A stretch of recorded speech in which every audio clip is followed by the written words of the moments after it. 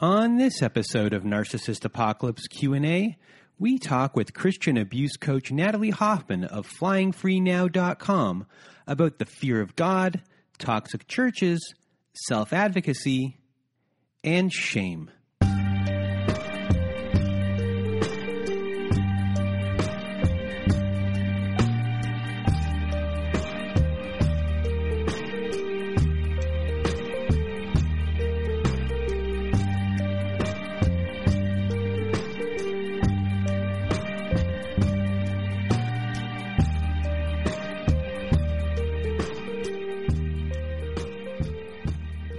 Welcome to Narcissist Apocalypse Q&A, everyone. Today, our guest is going to be Natalie Hoffman from FlyingFreeNow.com. She is a Christian abuse coach, and we had an amazing conversation. But before we get to that, I just want to tell everyone, if you want to be a guest on our Survivor Story podcast, please go to our website at narcissistapocalypse.com. Top of the page there is a button that says Guest Form. Click on that button, fill out the form, and we will go from there. And as well, if you want to help us out as a part of our show, we have started to do ads. So we are looking to find out more about you guys. So we're doing a raffle. I guess it's a raffle that will be drawn on September 1st, 2021. We are giving away 10 $25 Amazon gift cards. That will be in the show notes, the link to that. So if you want to help us out and win something in the process, please do help us out and fill out that questionnaire for us. And I'm going to try and be quick. This is our first Q&A, brand new Q&A in a long time. So I really want to thank Natalie. She doesn't do that many podcasts, and she did ours. She also has a podcast called Flying Free, which you can also find on the internet. We'll have everything that she mentions in the show notes. And this is a really interesting conversation. We really get to the nitty-gritty of a lot of interesting subjects. And, we deep dive into what it is like to be in Christian abuse, faith-based abuse. And, I just really want to thank Natalie for being part of the show. And now, without further ado, here is my conversation with Natalie Hoffman. Welcome to Narcissist Apocalypse Q&A. With me today, I have Natalie Hoffman. How are you?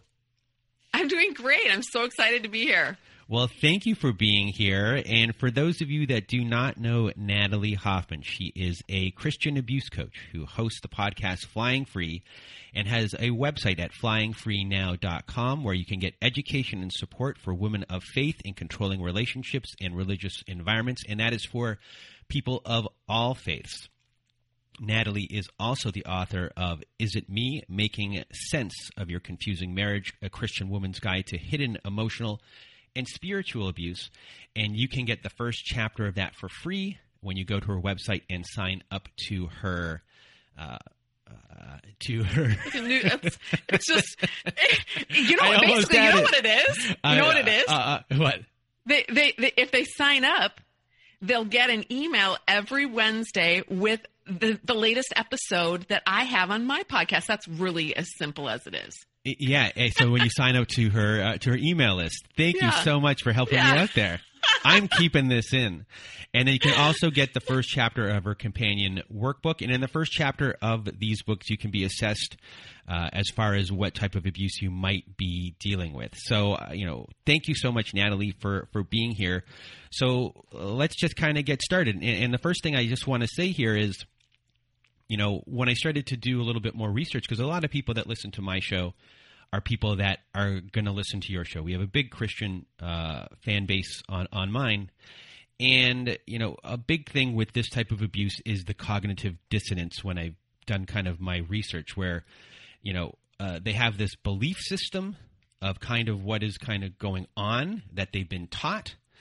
And, they're fighting kind of internally of this isn't right. And, they're kind of locked in this battle with each other of knowing that things aren't right, but their whole entire belief system is telling them no.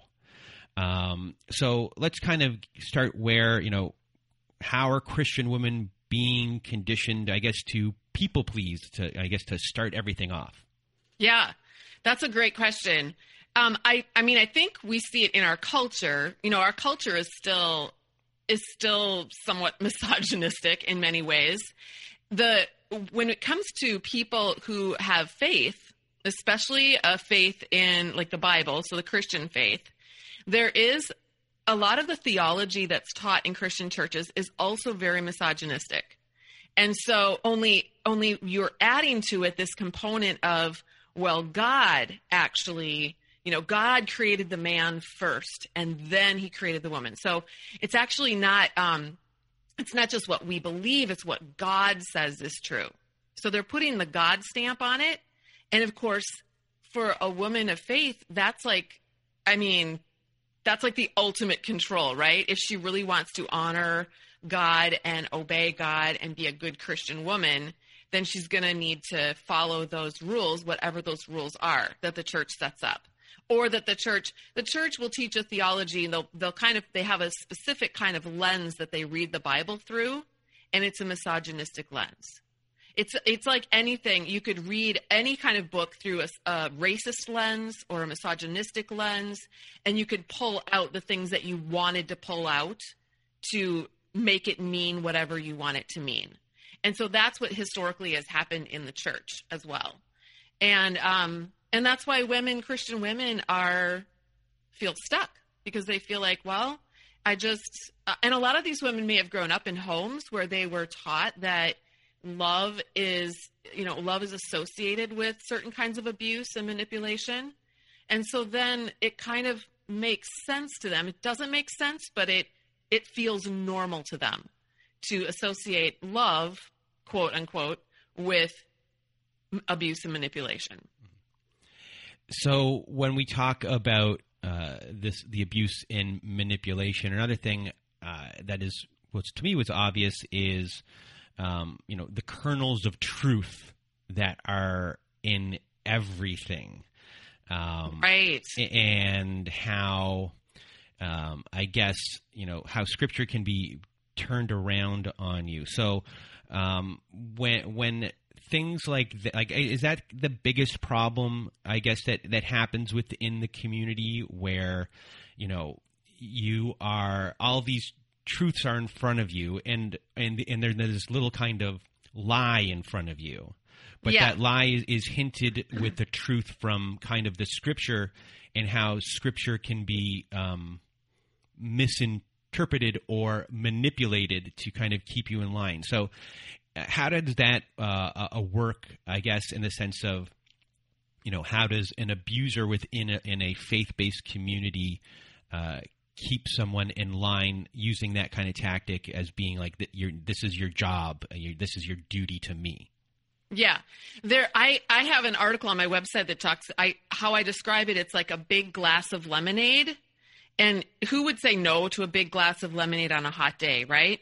But what if that glass of lemonade had a tiny little mouse turd in the bottom of it? Now do you want to drink it?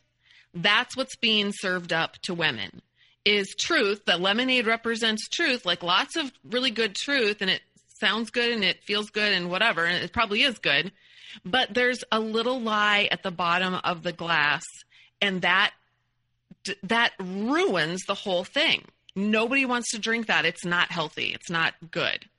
So, yeah, that's what happens. So women will be told, their husband, a lot of women, especially ones who, they'll come and join my support group, and they'll say, I started to set boundaries with my husband, or even my church leaders. And now they're telling me that, they'll like throw Bible verses out at me. Like, women should be submissive to their husbands. They'll take little Bible verses here and there they'll twist them out of context. They'll ignore the fact that the Bible, I'm not one to throw out the whole Bible. Okay. There are a lot of people who have gone through this deconstruction process of their faith because of all of these issues. And they've just decided, you know what? I'm just not even going to believe the Bible at all. But I really believe the Bible is valuable, and that it has amazing truths in it and wisdom in it. But yeah, if you look at the whole scope of the Bible and the whole message of the Bible, which is that we have a creator God who loves us, who gives us agency, who wants to be personally involved in our lives, who, I am starting to use terminology that people can relate to, like, energy fields and things like that. I mean, we're all connected to the universe in this really, it's a spiritual thing. It's also a scientific thing. So the Bible has to say all of these great things, but then there's little verses that they'll draw out that were written back in a time period in history that was very misogynistic, like openly misogynistic. People did not value women other than for sex and for raising children and, making the meals. That was what their value was. And everyone just bought into it because that was the way it had always been. So the Bible actually, there's some really great books out there now that expose a lot of this, this modern day thinking, even because people have, in my Christian circles, leaders, the patriarchy, we'll just call them, the patriarchy, have decided that, they've got this agenda. We've got to keep women, feminism is really bad. If feminism, the women will take over the world if we let feminism, reign. So therefore, we must make this huge fight against feminism by, their method has been to misinterpret parts of the Bible, twist little words, take little words out. So they're creating these versions of the Bible that are actually very misleading. But there's some really great books that are out right now that are exposing a lot of this stuff. And it's crazy. So I love these books because they don't throw out the Bible. They're like, the Bible is great. It's these people that have taken the Bible and used it for ill purposes. I just want to throw out a couple of them because if your audience is Christian and they do want to explore this further, because we should probably move on to other topics. But one is called The Making of Biblical Womanhood: How the Subjugation of Women Became Gospel Truth. And that book is a brand new book this year. It's by Beth Allison Barr, and I highly recommend that book if you are a female or even if you're a male and you just want to learn more about how this works. And then another really good book that's out this year is called Jesus and John Wayne: How White Evangelicals Corrupted a Faith and Fractured a Nation. Which again, if you can see narcissism I'm in America, but there's a lot of narcissism, I guess, all over the world, but certainly in America, and you don't like it, or if you're seeing patterns of, a lot of you, I think most of your listeners have experienced narcissistic abuse to one degree or another, right? That's why they're listening to your podcast. Yeah. So they can probably see some of those patterns of abuse happening on a government level, or at their place of employment, or at their religious place, a synagogue or church or mosque. And when we start seeing these patterns, it's good to just educate ourselves on that this is not just an individual thing that you're experiencing in your individual relationship, but this is a phenomenon in our world. And the more people that recognize it and see it, then the next step is to figure out, what do we do about it? Those of us who have been victims of this kind of abuse. And for the victims of this type of abuse in your community, before they go see you, most likely they have gone to their church, I would assume, first, to kind of figure out, hey, there's something going on here. I need counseling from you. And they then run into a church that becomes part of the abuse. Smear campaigns might be run against you. how do you figure out, what is a toxic church? How do you recognize it, I guess, beforehand, during the process? And as far as pastors go or clergy of a church, they obviously don't have proper training to deal with something like this. So are there actually good people who are in these positions and just don't have the training to deal with it? Because not everyone intentionally, I think, is doing it on purpose, But Right. there are some that might, but are there some that are good people, just not educated enough? Yeah. I mean, I like to think that most people are good. Most people have good hearts and want to do what's right. But the problem is that, and by the way, I should probably clarify for your audience too, that my work is with women. So even though, I'll be talking about this in terms of like the female victim, but I do want to acknowledge that I know that men are victims as well. And we have had, some male victims that have approached me and said, is there anything else out there for those of us? I know personally some male victims, and my heart goes out to them too, but my work is only with females.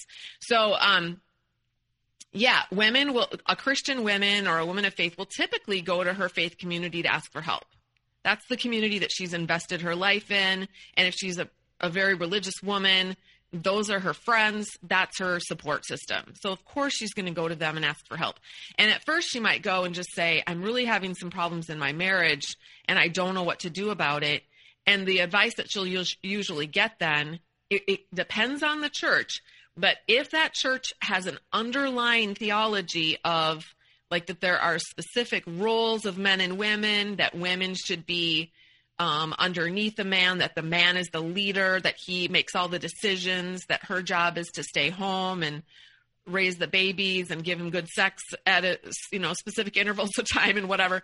If that is their teaching, then of course they're going to interpret her rising up and saying there's problems. They're going to interpret that they could interpret it as rebellion. Like, well, are you doing everything that you should be doing as a wife? Because if you were, and your husband is satisfied, then maybe he wouldn't be so mean to you. Or maybe, and they'll address the guy, don't be so mean to your wife. I'm being kind of, I'm speaking in simple terms here, but don't be mean to your wife. Be nice to your wife. That's what a Christian man would do. But then they would turn to the wife and say, and just make sure that you're doing everything you can to inspire kindness in your husband. Because if you're arguing with him, or if you're not letting him be the man, or you're not making him feel like a man, then he's going to get annoyed and then he might hurt you. So you better just, shape up. And so then she walks away. Her first encounter, that's kind of how it would go. And she'd walk away and try harder. But after a few decades of that and nothing changes. And in fact, what that does for the abuser is that it empowers them and emboldens them, because they see nobody gets this. Nobody's going to do anything about it. And of course, as you know, if you're married, marriage is two people getting together and learning how to live with each other. So there's going to be some rough edges, of course, but in a normal marriage, there's not abuse. One partner is not trying to control the other or make the other person do everything that they want them to do. There's freedom to be who you are. But in an abusive marriage, and especially if you're married to a narcissist, then everything the narcissist's universe reigns. I talk about people having a universe between their ears. That's your brain. Your brain is like a separate universe. The narcissist really does believe that his universe is the universe. And you are just like a little Lego character in his universe. So when you're not doing, how children play Legos and they have their Legos. If you're a parent and you've ever sat down with your kids and you're trying to play Legos with them, with the little Lego characters, and you have your Lego character say something that your child is like, no, that's not what they said. They said this. Okay. That's what it's like with a narcissist. The narcissist, you're a Lego character. And if you say something or show up in a way that's not the way that you're supposed to show up, because you're supposed to do what he wants you to do, you belong to him, then he's going to lash out at you, control you, abuse you, put you back in your place. And people aren't Lego characters. We are real flesh and blood people, and we all have our own universe. And we should honor the universes of one another and not expect one another to just come into our universe and be our little Lego character, our little Barbie doll, or whatever it is that we want to play with. I have no idea where I was going with this, but I hope that was helpful.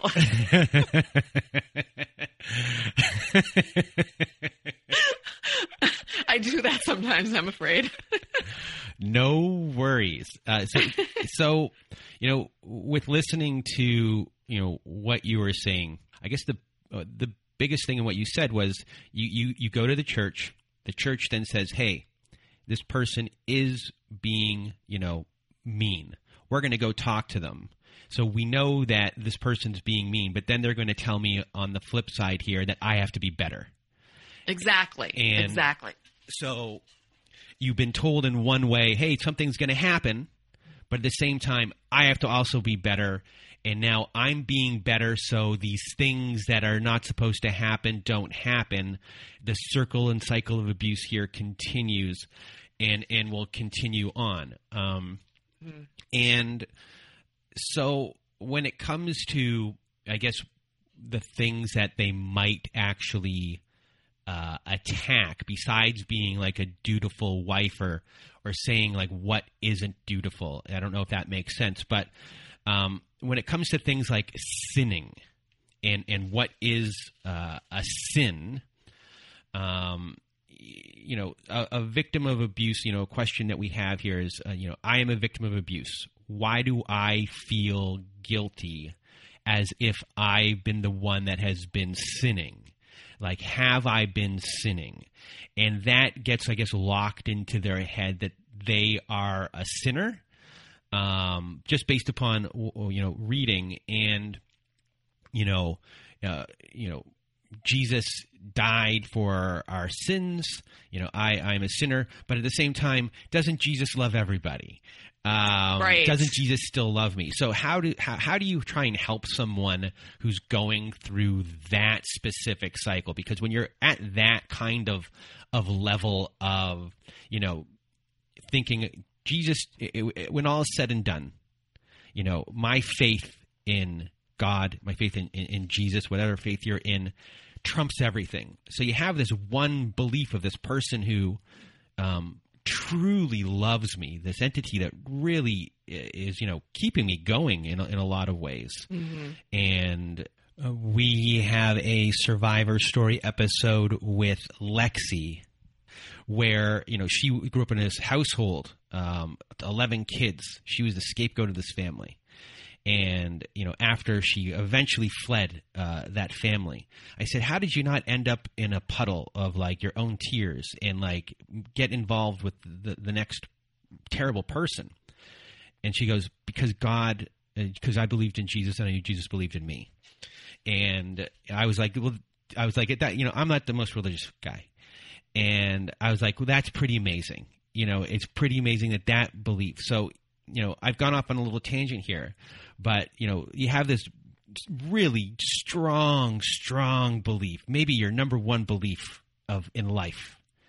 And then you have this whole other kind of thing going on with the sinning. So how do you help people wrap their brain around that? Yeah, there's a lot here. There's two parts to this I want to talk about. One is the programming.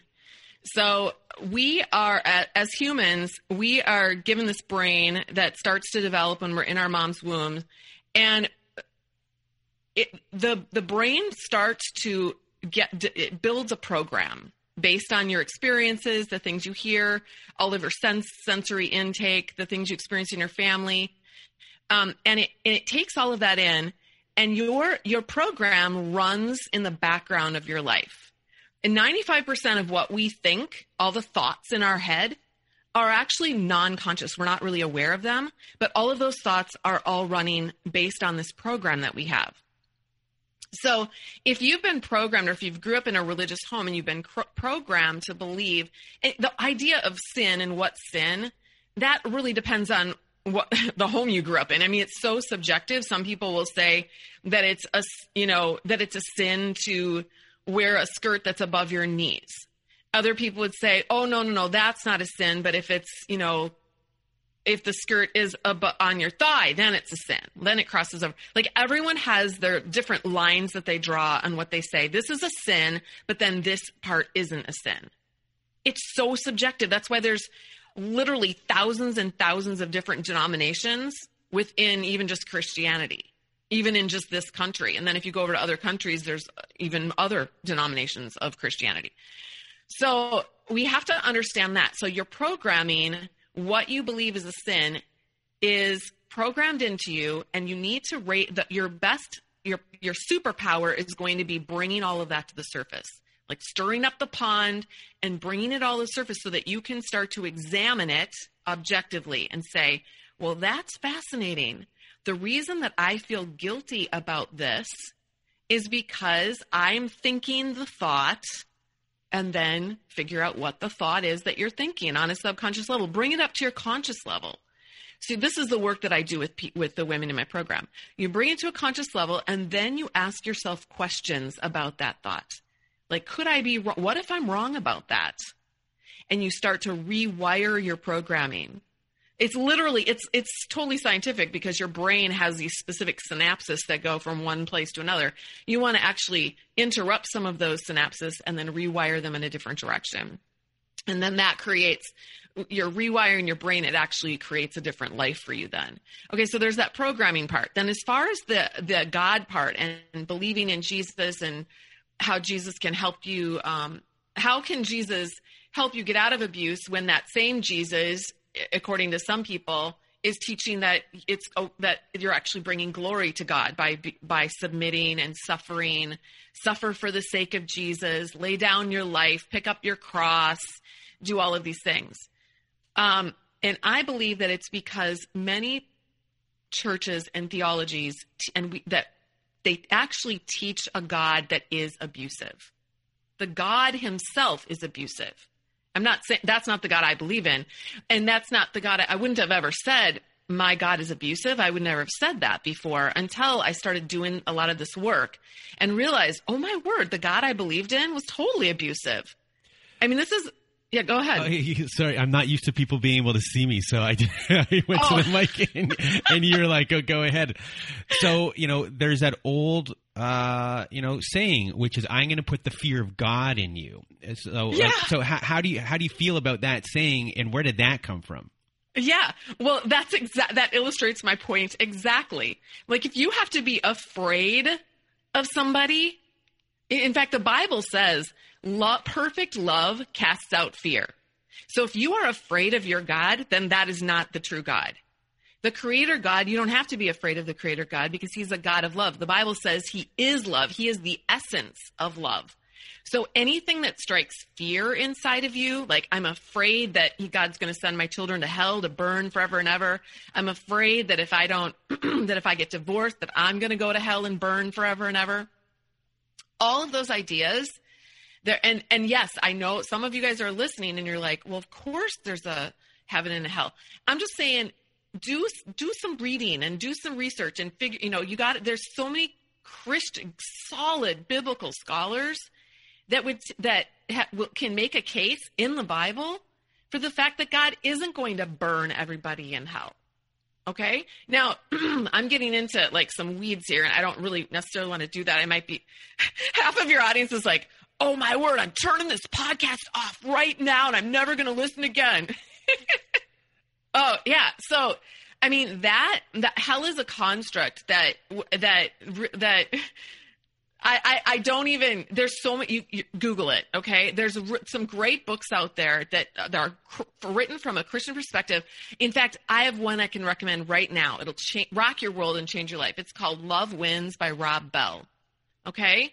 And he would be considered a heretic by the church that excommunicated me. I divorced my husband and I was excommunicated from my church. It was, I'll drop some names. It was John Piper's church. For those of you who are, some of you might run in those circles. He's a kind of a big wig in the Reformed world of Christianity. And he is one of the men who, with Wayne Grudem, came up with the Council for Biblical Manhood and Womanhood. So he's a firm believer in roles and has totally reacted against feminism by really supporting and promoting really abuse of women. And he would never say that, but he has said, if a woman gets smacked, it's on the internet. You can find it. If a woman gets smacked by her husband, that's her opportunity to, bring glory to God through her suffering. I'm sorry, but and so then we wonder why the God that these people worship is so abusive. They've made a God in their own image. They believe that power and control is important because if we let people have too much freedom or think what they want to think, they'll get, then, oh my goodness, the whole world might burn in hell. They're afraid of their God, so they feel like because their God is power and control, so then they in turn, become fear-based, shame-based, and they power and control over other people. And then you trickle that down to the people sitting in the pews, and now you've got the men going, yeah, I'm afraid too, and I'm full of shame, so I'm going to power and control over my wife. And then we've got these wives sitting in the pews going, yeah, I'm afraid and full of shame too, so now I'm going to power and control over my children and over my friends. And then we've got kids growing up and wanting to throw out the whole thing. Like, why would kids grow up and want to worship a God like that? That's disgusting. So I don't worship that kind of a God anymore, and a lot of Christians are getting away from that kind of a God, but you kind of have to break free from the whole abuse thing in order to see things from a different perspective. So for someone who is still a child, teenager, who's now kind of questioning things, and then I assume that there are some instances where you have two Christians, but they might come from different types of denominations. And I guess maybe when they get married, one person might go into their church instead of staying at the church that they're at, type relationships. So when it comes to that, how does someone identify that the church that they are about to enter or that they are in at that moment is a shame-based or fear-based church? What is the language, I guess, that you're looking for? And then also on top of that, for people that are really knee-deep in it right now and thinking that maybe the church has their side or is trying to help, how do they recognize that a smear campaign within the church is going on against you? Yeah. Well, for the first question, I would look around at who is on staff at that church and what positions they hold. That will tell you a lot about a church. If the staff of the church and the leaders of the church are all white men, probably not a safe church. If you've got a variety of genders and colors and that kind of thing, then you probably got a safe. An inclusive church is going to be much safer for obvious reasons, right? They are going to be more about, we love people, we don't have an agenda other than just love. Which was, if you look in the Gospels, that was Jesus's agenda. He did not discriminate. He didn't control. He didn't tell people, you need to do this and you need to do that. He invited people, but he always let people make their own choices. The only people that Jesus had scathing, hard words for were the religious leaders. He said a lot of really nasty things about them, because they literally were blaspheming God. They were accusing him of being a blasphemer, but because he was saying he was God, but they were blaspheming God by saying, we represent God and we're going to put all of these heavy burdens on all of you and shame all of you and put the fear of God in all of you. That does not honor a God of love who created us and loves us and created us to be free. It does not honor that God. So Jesus said, if you believe Jesus was God, I believe he was. If Jesus was God and he was seeing the Pharisees treating people like that, then no wonder he said those hard things to them. He didn't ever say hard things to prostitutes. never said hard things to people in the bars. The Bible said he was hanging out with them, hanging out with the people, drinking in the bars with them. Okay? So if Jesus is God and that's God, then I'm all in on that God. And then that means that I don't have to live my life afraid and full of shame. I can make mistakes. I can divorce my ex-husband and know that God has my back. The question is, do I have my back? I say that to women. You believe God has your back and you believe God loves you. What about you? Do you have your own back? Do you love you? Because God wants you. He gave you one person to be responsible for in your life, and one person only, and that's you. He gave you your life to steward. Do you have your own back? The best way that you can honor God is by living in the fullness of the amazing person that God created you to be. And when you are in close proximity with a narcissist, or the Bible calls a narcissist a fool. If you read the book of Proverbs has lots of wise little sayings.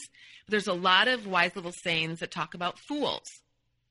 The fool is the Bible's language for narcissist. So go to Proverbs, even if you've never read the Bible. You want to have fun? Go to Proverbs, read the book of Proverbs, and everywhere where it says fool, put in narcissist. And all of a sudden, you'll kind of like the Bible. And then the other thing I was going to say too is another great book I recommend it's called Faith After Doubt by Brian McLaren. And that book is amazing. It helps you. It has helped me because I went through a period of extreme doubt, like wondering, what in the world have I just been in the twilight zone my whole life, believing lies my entire life? And how do because I had and still have a deep connection with the Creator.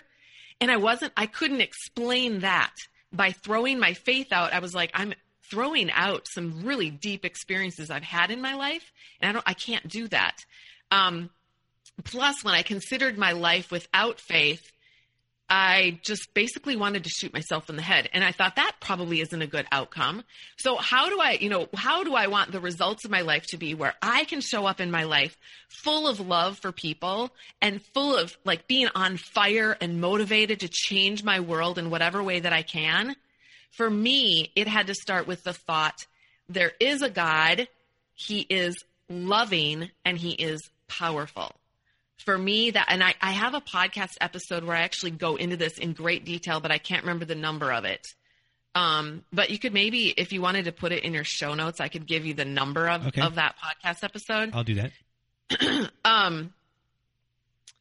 That would be a good one too, maybe to introduce people to my podcast if they want to know, because it kind of intersects between the abuse and the faith issue. But Faith After Doubt by Brian McLaren's great if you're really struggling with, you had a faith and now you're like, I really have. Now all I've been left with is a bunch of doubt.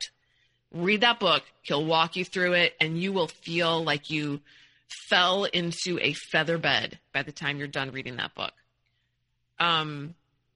And I can't remember if I answered the question I or guess not. The last part would have been about recognizing smear campaigns and I guess how to kind of deal with them, because I guess, a smear campaign within that community where you have nowhere to turn. That might be a moment where, okay, I'm in this relationship for 2 years, let's say, and I've gone now for help.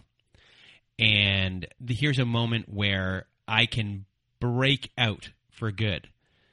And this whole entire smear campaign might put me back in this relationship for another 10 years. Yeah. So, because that's like the ultimate defense.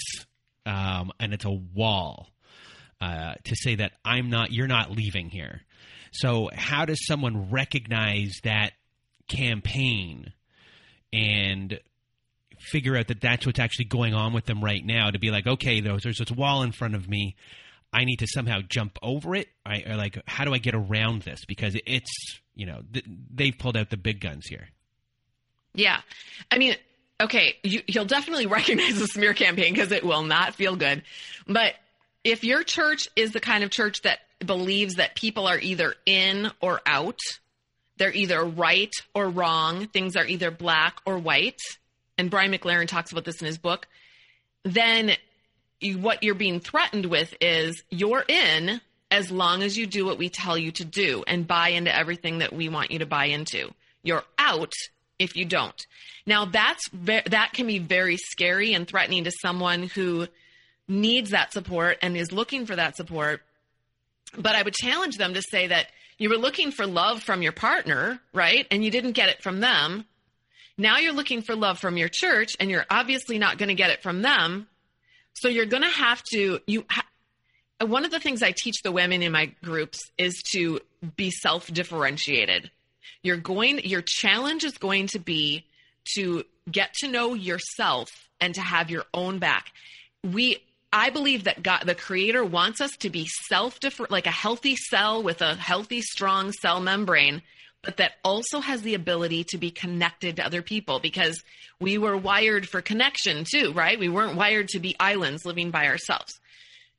So your challenge is going to be you're going to do a whole bunch of deconstruction work, not only on your faith and your relationship with your partner, but also your roots, your family of origin, what you've been programmed with, and what you believe about yourself. Most people don't really like themselves very much. Deep down inside, they don't think they're worthy, and they're full of shame. So when other people are saying, yeah, you know what? You really are not worthy unless you do what we tell you to do, then their programming is going to go, yep, that's right. That matches with my programming. And I want people to love me, and I want people to think that I'm worthy. So they'll be more apt to go back into that situation in order to feel better. And what I'm saying is, I have some articles on my website that talk about how it is hell to get out. It's hell to go back, but it's a different hell to get out. It's much more difficult to get out because you have to go through a hotter hell. I talk about it like a ladder, with every rung of the ladder is burning hot. It's going to sear blisters into your hands and feet. But you have to climb that ladder. Each step of that ladder, you have to climb it to get out. And if you're willing to make that hot as hell journey, you will eventually get out, and it's like a phoenix rising from the flames. You will be able to live your badass life once you get out of not just that relationship with that partner, but that entire abusive community. And again, I know you mentioned, are all these people in these churches bad? And I never really addressed that, but they're not bad. They're all just programmed with the same things, right? So they're just doing what their programming is telling them. They're also feeling a lot of shame and fear. And they're like, oh my gosh, if I agree with this person who all of my leaders are saying is a bad egg or a black sheep, then maybe they'll kick me out too. They're not articulating this necessarily in their thoughts, but their programming underneath is definitely throwing up red flags and be careful and don't go there and don't associate with that person. And and so they will then distance themselves from you in order to protect themselves. You see this in movies. You see this this is just like a thing that happens. So if you are going to get away from abuse and break free, you're going to have to do it. You're going to have to do it on your own. But thankfully, there are podcasts like this. There are support groups. There's a much more of a growing awareness of this. So really what I like to think of is it's like getting away from a really small segment of society and realizing there is a great big world out there, and many people have their arms open wide to love you and to accept you and receive you. And of course, God does too, I believe, the real God. So I guess this comes to possibly our last question, which is, how do women of faith advocate for themselves and take care of themselves? And, leaving is scary. You are about to possibly leave everything. You're going to be shunned. You yourself were excommunicated. So what are, I guess, the resources besides podcasts as far as shelters is going to or finding maybe another church where you go online and you're like, oh, this is an inclusionary church. Maybe I go there right away and kind of be taken care of. But then you also have people who might be in small towns. There's only one church. Right. So how did those people maneuver around those things and find their way out of it once they've made their decision? Yeah. I mean, thankfully there are a lot of online churches now, especially with COVID. I mean, that was like one of the hidden blessings of COVID is that a lot of churches actually went online and created amazing online communities that are really and then you can get into small groups in those churches and you can do all that if you want to. Some people like myself, I've left church altogether. I don't go to an organized church anymore and I'm really comfortable with my decision. I feel like I interact with Christians every single day. I interact with God every single day. And for me, that is very fulfilling and I love it. Going into churches for some women is going to be triggering. It's going to actually trigger trauma response in them. And a lot of women have PTSD around church. And I just want to encourage you, you don't have to there's nothing in the Bible. Literally nothing in the Bible that says you have to go to church the way church is set up today. So, but there are lots of man-made ideas that you need to, if you want to, be a good Christian. So there's that. Trying to think, you're really good at keeping me on track because I'm really good at going off on rabbit trails. Remind me again because that question had a lot of different components. I had 5 billion questions in that question. So, I guess we were just talking about, Christian women advocating for themselves, taking care of themselves, and, they've made the decision to leave, and it being scary. Like, how do they kind of move forward and, do those last kind of steps? Yeah. I mean, I am going to do a shameless plug for my program because my program is fabulous and women will tell me all the time, you saved my life. So my program for women of faith who are in a destructive relationship will systematically take you through 12 courses that will rewire your thinking. And then I do weekly coaching in there. So you can come on and you can get coaching or you can listen to other women of faith get coaching. And we do a lot of brain rewiring there. We have a monthly Q&A. We have a private, locked, gated forum. You can go and interact with hundreds of Christian women on there who are dealing with the same things. And there's a lot more to the program too. There's a private podcast that's where you can get all of your materials on that podcast. So I recommend that. We also bring in experts to give talks every month. And you also get to hear, we call them butterfly stories, basically stories of women who have gotten out.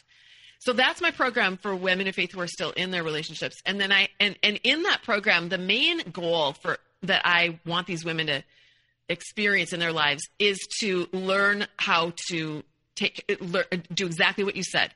Get to know themselves, learn how to take care of themselves, and then drop into love and safety and freedom for themselves in their own heads.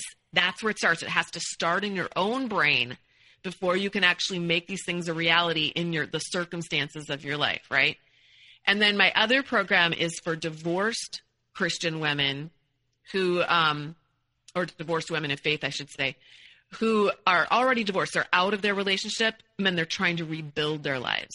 And we go in some different directions with them. It's a little more hardcore. I feel like my first program, it's called Flying Free, is kind of like the ICU, the intensive care unit for women. We're really, really careful and gentle with you in there.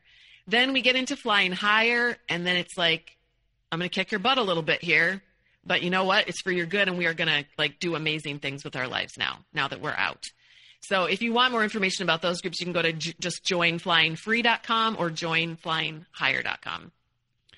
And I guess, a big distinction here when it comes to advocating and taking care of themselves and rewiring their brain would be their whole life they've been taught what to think. And now they're given the world where you can think for yourself for your first Yes, time. And exactly. so when you had that happen to you, I'm going to get a little bit, one person was like, was your mind blown in a way? Like, did it just like pop off and you had this adjustment period where, you know, it's like this is the first time I'm tasting, you know, this in this type of environment. Like, did things taste different and smell different for you? They did. I really, I had to do a ton of deprogramming because I was really immersed, like from the time I was a small child, excuse me. And, it opened up a whole new world for me. At first, I really struggled with feeling like I was being rebellious, you know, because I've been taught for so long that submission and agreement and being a nice Christian girl, that was what being a Christian was, and that's what made God happy. And now I was finding out actually what I started to feel, you know how in the Chariots of Fire, Eric Liddell says, when I run, I feel God's pleasure. Mm-hmm. Now I was starting to feel God's pleasure in my rebellion. And I was like, wait, what? He takes pleasure? Like, God, you're really taking pleasure in my rebelling? And he's like, yeah, because you're rebelling against everything that goes against who I am and what I'm about. So that's not rebellion. You're rebelling against that. You're not rebelling against me. You're actually seeing me for the first time. Let's do our relationship differently than how we've done it in the past. What you've learned in the past served you, and it's brought you to where you are, and it's part of my journey for you. But now we're going to step into a different journey where it's you and me, and let's see what happens next. And yeah, it was so exciting and so free. So I would describe my first life, like who I was before, as being shame and fear driven. And my life now is love and hope driven and freedom driven, because I am free now to make mistakes, and mistakes. Like, I tell my women, oh, you made a mistake? Awesome. Think of all the things that you're going to learn from that mistake. Now, that's how we learn, right? We have to make mistakes. God's okay with mistakes. And maybe what if it wasn't a mistake? What if it was exactly what you were supposed to do? What if that was exactly what I'm always telling people? Question everything. What if you're right? What if you're wrong? Let's think about it. Let's ask different questions. Instead of trying to find all the answers, let's just ask more questions and like have paradigm shifts. Just be curious about everything. Exactly. Yeah. Exactly. It's a much more fun way to live too. And you are the first person to mention Chariots of Fire in our podcast. That people who listen to the other podcasts know I'm a big movie fan. And so Chariots of Fire, a Lost movie, and some of the most iconic music in, I think, movie history as well, that people forget that it might exist. It's been so long. Yes. So thank you for that. And we're about to wrap up the show. So I guess before we leave, is there big words of wisdom or advice that you want people to know? And one last time, tell us again, like, where we can reach you and everything with that. Oh my gosh, that's such a heavy, like, what is the one big wisdom thing you can give us? I do it to everyone. I would say, I don't know where everyone stands in their belief of God, and it doesn't really matter where you stand in your belief of God. I believe that in this big, huge multiverse that's out there that we have no concept of, that creator, that intelligent being out there, and I don't know what it consists of, the most amazing thing is not that he's out there and exists, or he or she or whatever it is, but the most amazing thing is that I believe that, and the thing that will change your life is that being is interested in you. He's interested in you. You are special to him. You might just be like a speck of dust floating in the universe, and you are special to him and you matter. And that faith in that one thing alone can change your life. You don't have to have faith in beliefs or in rules and regulations. If you just have faith in that one thing, I believe that can change your life. And then, my public website is flyingfreenow.com. Everything that I have is on that website. If you just go over there and dig around, you'll find my podcast. You'll find a bunch of articles. You'll find I've got a couple of free offers on there. Just go over there and explore. Well, Natalie Hoffman of flyingfreenow.com and the Flying Free podcast, thank you so much for being here. And, I do a lot of shows, different types of shows. And, the one thing I always say to people at the end of it is I know that you today are at least going to help one person change their life. And I know today you did more than that. And so I just want to thank you from the bottom of my heart for being here and sharing all of your knowledge. And I hope people of the Christian community, the faith-based community, go and check out all of your stuff. I know you will help them. They've helped a lot of people within our own community already. So a big thank you for being here with me today.